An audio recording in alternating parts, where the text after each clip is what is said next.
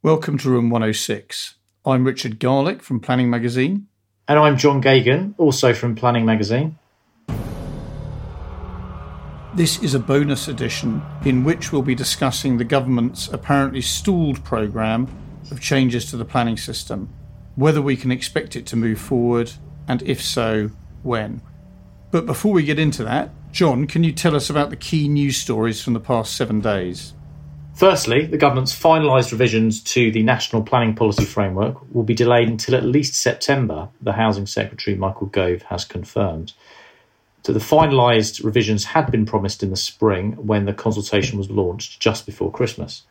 Next, the government has said councils will be able to require developers to pay a proportion of the new infrastructure levy contributions in kind as on-site affordable housing, while allowing authorities to opt out of the national charge if it threatens to undermine development in their area.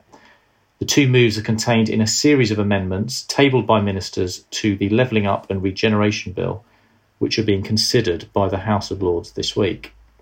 In other news, two councils and a local MP have criticised reported plans from the Housing Secretary Michael Gove for up to 250,000 homes in Cambridge and the surrounding area, saying they have not been consulted and there is not enough water to support the proposals.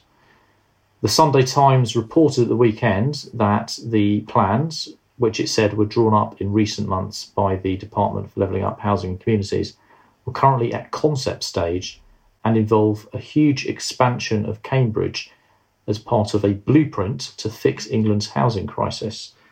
Elsewhere, a government scheme that stops developers who fail to sign up to a pledge to fix unsafe buildings from implementing planning permissions for major developments has passed into law.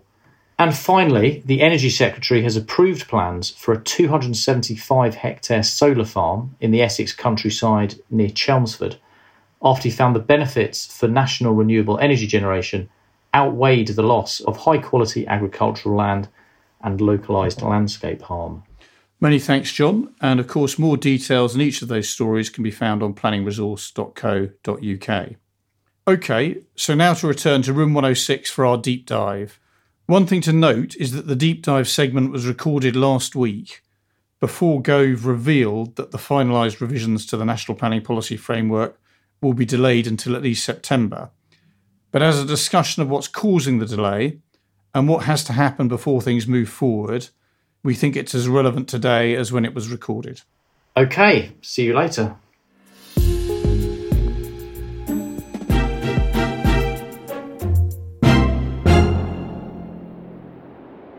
Well, here I am again in the cavern in which all new planning information collects. I'm looking for our regular contributor, David Blackman, who I believe will be in the part of Room 106 where they keep the updates on government progress with its programme of planning changes. I believe it's just round this corner. Yes, indeed. Hello, David. Hello, Richard. Well, it's very tidy in here. Most parts of Room 106 are groaning with dusty paperwork, but this is almost bare. Well, that could be because there's nothing to put in here at the moment. OK, David, so just to remind myself about the background to all this, the government published some draft changes to the NPPF just before Christmas. These, among other things, propose to weaken the link between the housing need figures produced for council areas by the government's standard method and the final housing requirements that get put into council's local plans. The government said it expected to finalise its NPPF revisions by spring 2023. It also said it expected to finalise the Levelling Up and Regeneration Bill by about the same date. Among many other things, this bill would bring in the new infrastructure levy, a national suite of development management policies and street votes. So, the summer solstice has passed, and with no sign of either. Did the government flag that there'd be a delay or explain it? The short answer is probably no, but we got a signal just over a month ago during a hearing of the Levelling Up Housing and Communities Select Committee. Appearing in front of that were the Housing Minister, Rachel McLean, and the Director General for Regeneration at DLUC, Emran Mian. They let slip at that point the government didn't have a date for the publication of the response to the NPPF consultation or when the proposed changes in it would be implemented. And of course, these are the kind of changes which you've been just talking about with the MPPF. Okay, so what do those who sort of work closely with the government on their policy and legislation programme, what do they think are the reasons behind this delay? Well, I think one indication was given by Rachel McLean at the Select Committee when she talked about the sheer volume of responses that the department had received in response to the NPPF. She said the government had received around 26,000 responses to the exercise. Seasoned planning watchers, of course, may think this isn't so unusual because big planning changes always get lots of responses. So this shouldn't be a huge surprise for the department, but we'll let that go. Another point that was raised with me was that a lot of the responses were very detailed. So they'll take quite a lot of time to process, absorb, go through. I suppose the more detailed the response is, the easier or the harder it is to simply bat it away if you're in the government's shoes. But there are other factors too. DLUC itself has a pretty extensive in-tray at the moment, aside from the planning changes which they talked about, and indeed the levelling up bill, which you referred to earlier on. There's a new private renters reform bill which is coming out, which will be an important piece of work. And then, of course, there's also the secondary legislation to do with the government's new building safety regime. A lot of that's got to be in place, or a lot of the secondary legislation has to be published before the summer recess of Parliament around July the 21st, if the new building safety regime has any chance of being up and running in the autumn. And that, of course, we know that's a big priority for Michael Gove. Do we think that DLUHC is unusual among government departments in running late on legislation at the moment? Again, it's a common tale from across government that a lot of government consultations are suffering from fairly severe delays at the moment. I mean, I was told during this that reforms to household waste recycling, for example, a related field, but DEFRA's running nearly 2 years behind schedule on those at the moment. And of course, there are other problems. This is all compounded by the fact that planning is quite politically sensitive. So just coming back to the sort of the DLUHC, is this just a matter of their workload or are the political factors to the delay? The suspicion is that planning is such a sort of hot topic at the moment within the Tory party that it's not just about workload, that it's probably about politics as well. I mean, we all know there's been a big backlash on the Tory backbenches over the past year about the planning reforms, particularly the housing targets. But there's also a strong camp within the Tory party which is very pro-house building. I mean, the most prominent of those, of course, is now Simon Clarke, who was, I suppose you could say Michael Gove's predecessor as levelling up secretary. That, of course, he had a brief spell as in the portfolio during Liz Truss's government. He's pretty unhappy about government attempts to water down housing targets. So it's a very sensitive issue within the Tory party at the moment. And that probably means there isn't a huge desire to poke the bear at the moment if the government can avoid doing it. And that probably also means that Number 10 Downing Street will be particularly careful about signing off any changes, even if they're on something which looks as technical and relatively uncontroversial as the NPPF normally is. Is one of the problems a sort of perceived lack of political benefit before a general election in maybe 18 months' time? Yes, indeed. Yes. There's a feeling that with planning, these are fairly long-term changes.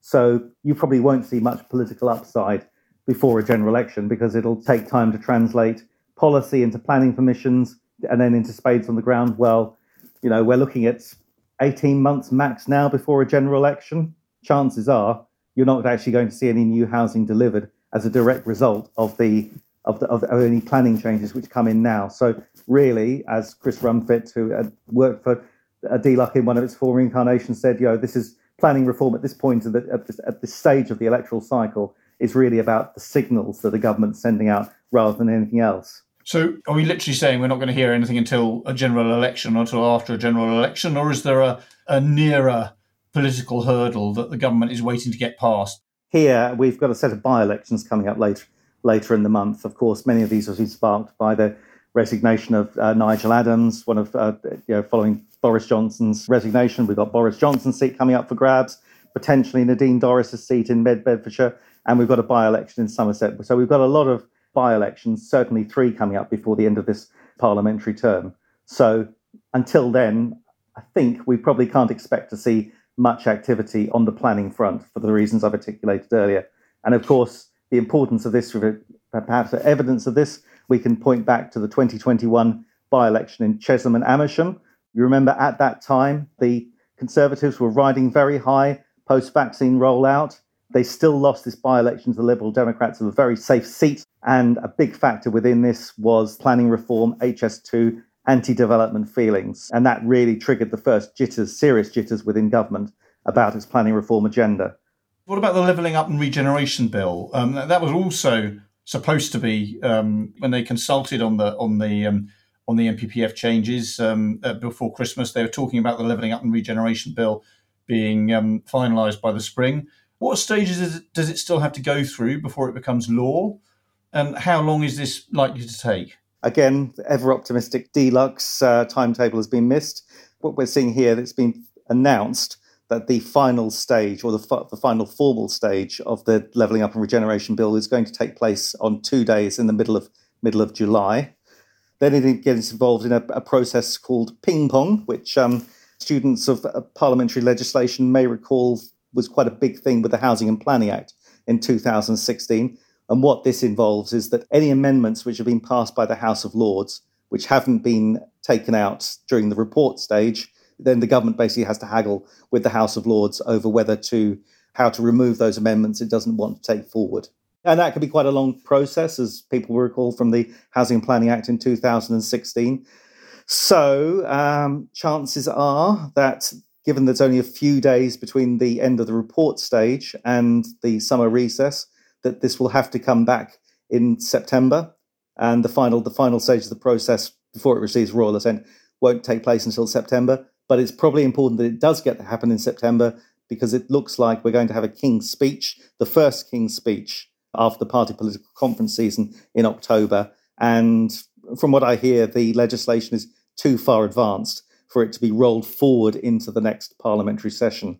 So we should expect to see the LURB on the books by the end of September at the very latest.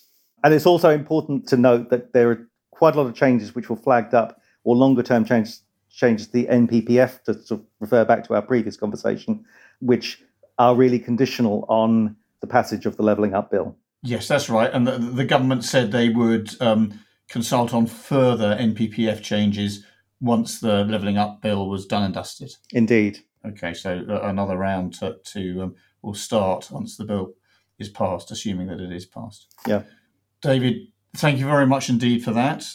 I am going to leave you in this very bare room, searching the sort of fissures and corners for any other information about the government's progress on its planning reform programme, and maybe come back and talk to you here again in a few weeks. Thank you very much. See you soon.